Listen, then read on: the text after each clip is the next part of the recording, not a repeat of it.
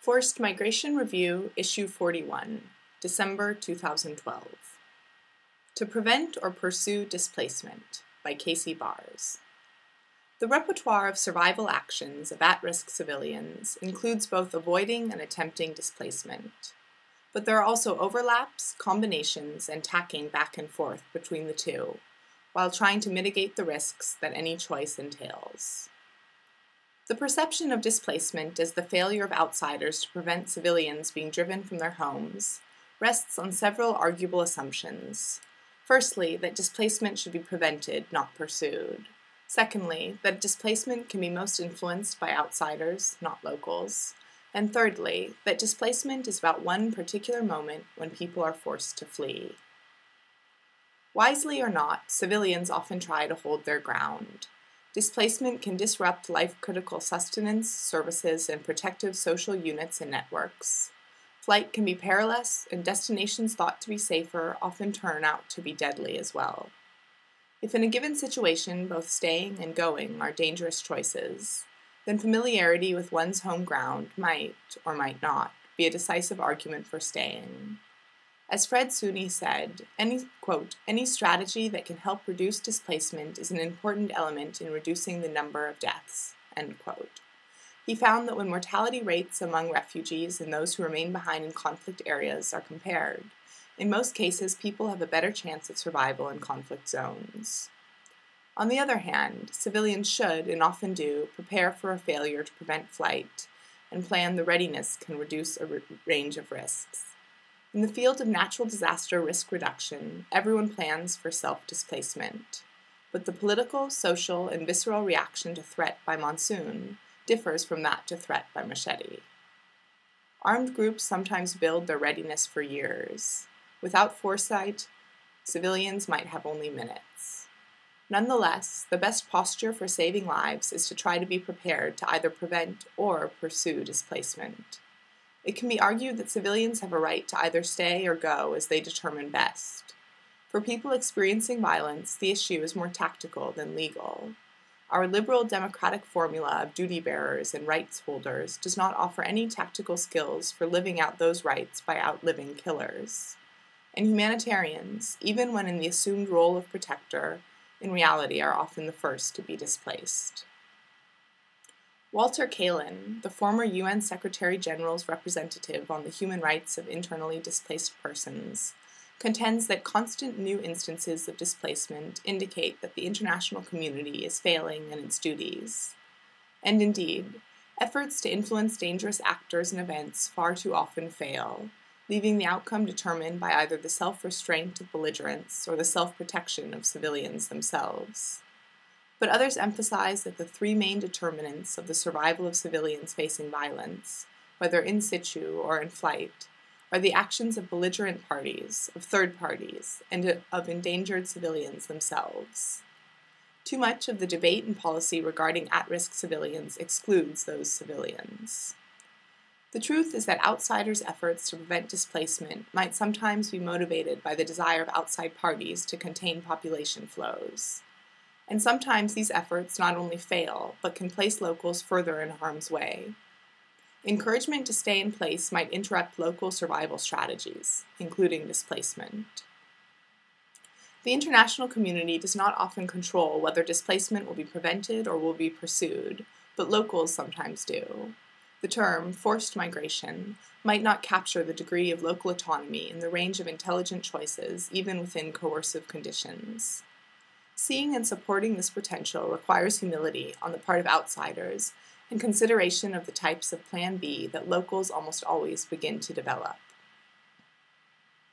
The idea of supporting local capacity for self-preservation is not new.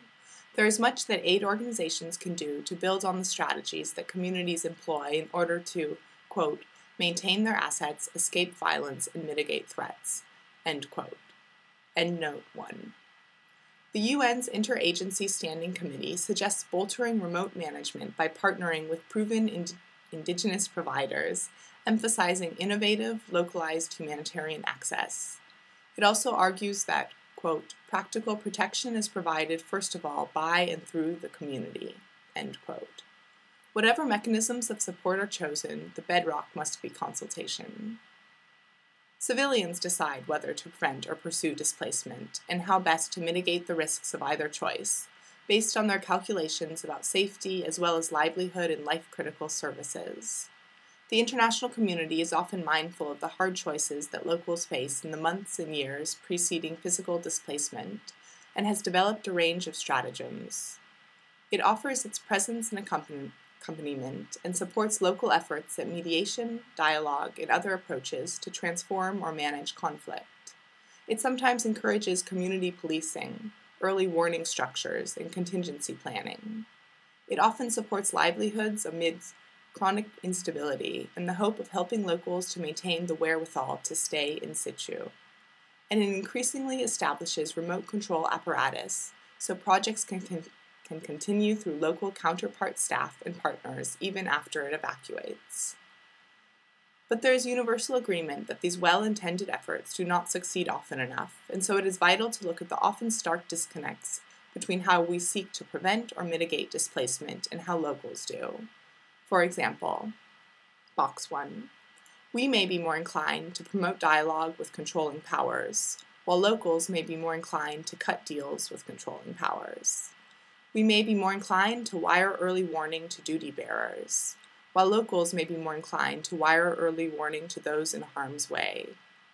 We may be more inclined to keep families together at all costs, while locals may be more inclined to split families up based on tactical calculations.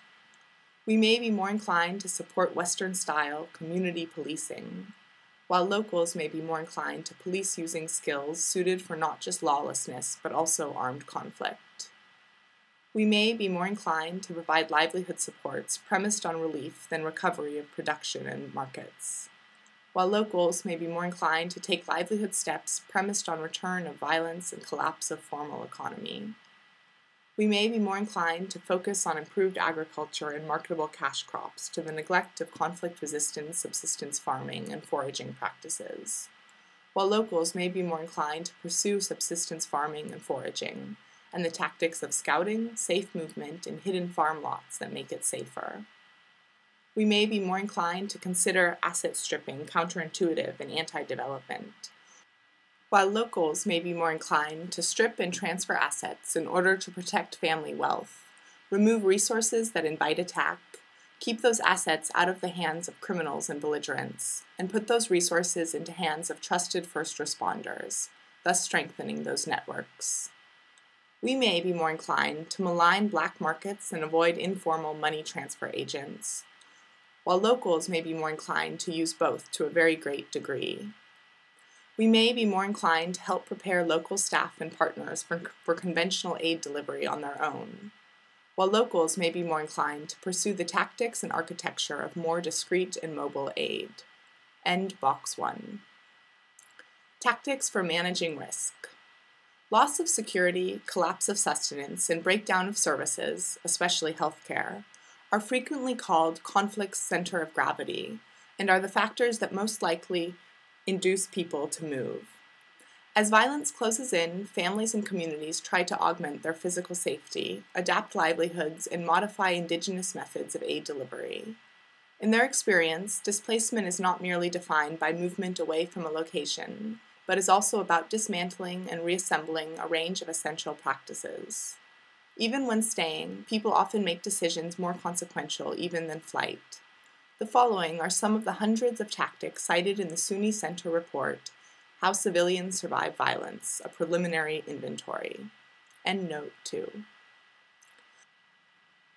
To enhance safety, they may persuade threatening actors they find helpful or harmless, fabricate false identities, persuade community members to remain non-aligned and peaceful, cut deals with threatening actors, improve skills of information gathering, assessment, and disinformation, split family up based on safety and economic considerations, commute between home/farm and shadow settlements, establish or build on non-formal policing, establish conflict early warning/response systems, help specific vulnerable or threatened groups with personal safety measures, help families and other social networks prepare contingency plans for violence, pursue useful ties to powerful patrons, take up arms, or ally with armed protectors.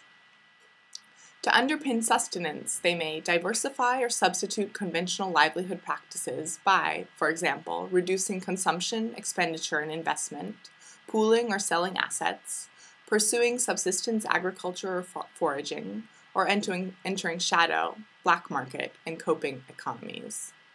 In support of these tactics, they may, for example, make payoffs, fees, taxes, or bribes, in order to pursue livelihood activities unmolested. In addition, they may look for external support by seeking out patronage networks, most commonly among religious, business, political, or armed entities, and expand money networks such as personal or commercial borrowing and foreign remittances. Finally, as forms of deliberate material displacement, they may use strip and transfer tactics of redeeming, dismantling, liquidating, cashing, depositing, temporarily forfeiting, scorching, and more. To protect Indigenous services, they may adapt or adopt skills that put service delivery on a conflict footing, emphasizing information gathering and assessment, sensitive communication, and safe movement. The architecture of service delivery is often altered, using remote and low-profile practices, deconstructing services into more discrete and mobile forms, downsizing infrastructure, dispersing supplies, staff, and beneficiaries, and delegating work. Better consultation reveals the capacity of local providers and populations to make wise risk-benefit calculations that differ from those of outsiders. The SUNY Center report, Preparedness Support, outlines one such process of consultation. Preparedness support rests on the abilities of local counterparts and communities for self-preservation, and on our ability to help them cultivate their capacities and shorten the time it takes them to learn in life-threatening circumstances. It is based on listening to what they know, supporting what already works, and, perhaps, advising on additional tactics from which they can choose and then mobilize. Locals deserve this support. Casey Barrs, CBARRS@mt.gov, is a Protection Research Fellow with the SUNY Center, www.cunycenter.org. Endnote 1. Sorsha O'Callaghan and Sarah Pantuliano. Protective Action.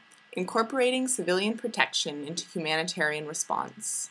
HPG Report Number 26. Humanitarian Policy Group. Overseas Development Institute, London, December 2007. Pages 4 and 35. www.odI.org.uk/resources/1640.pdf. Endnote 2. resources/origins.org/filestoreings/O, capital A, lowercase us hyphen capital E, lowercase arly, capital W, lowercase arning, capital C, lowercase asey, capital B, lowercase arrs, capital H, lowercase ow, capital C, lowercase ivilians, capital S, lowercase urvive hyphen 1110.pdf. http://tinyurl.com/capital H, lowercase ow, capital C, lowercase ivil, I-A-N-S, capital S, lowercase U-R-V-I-V-E.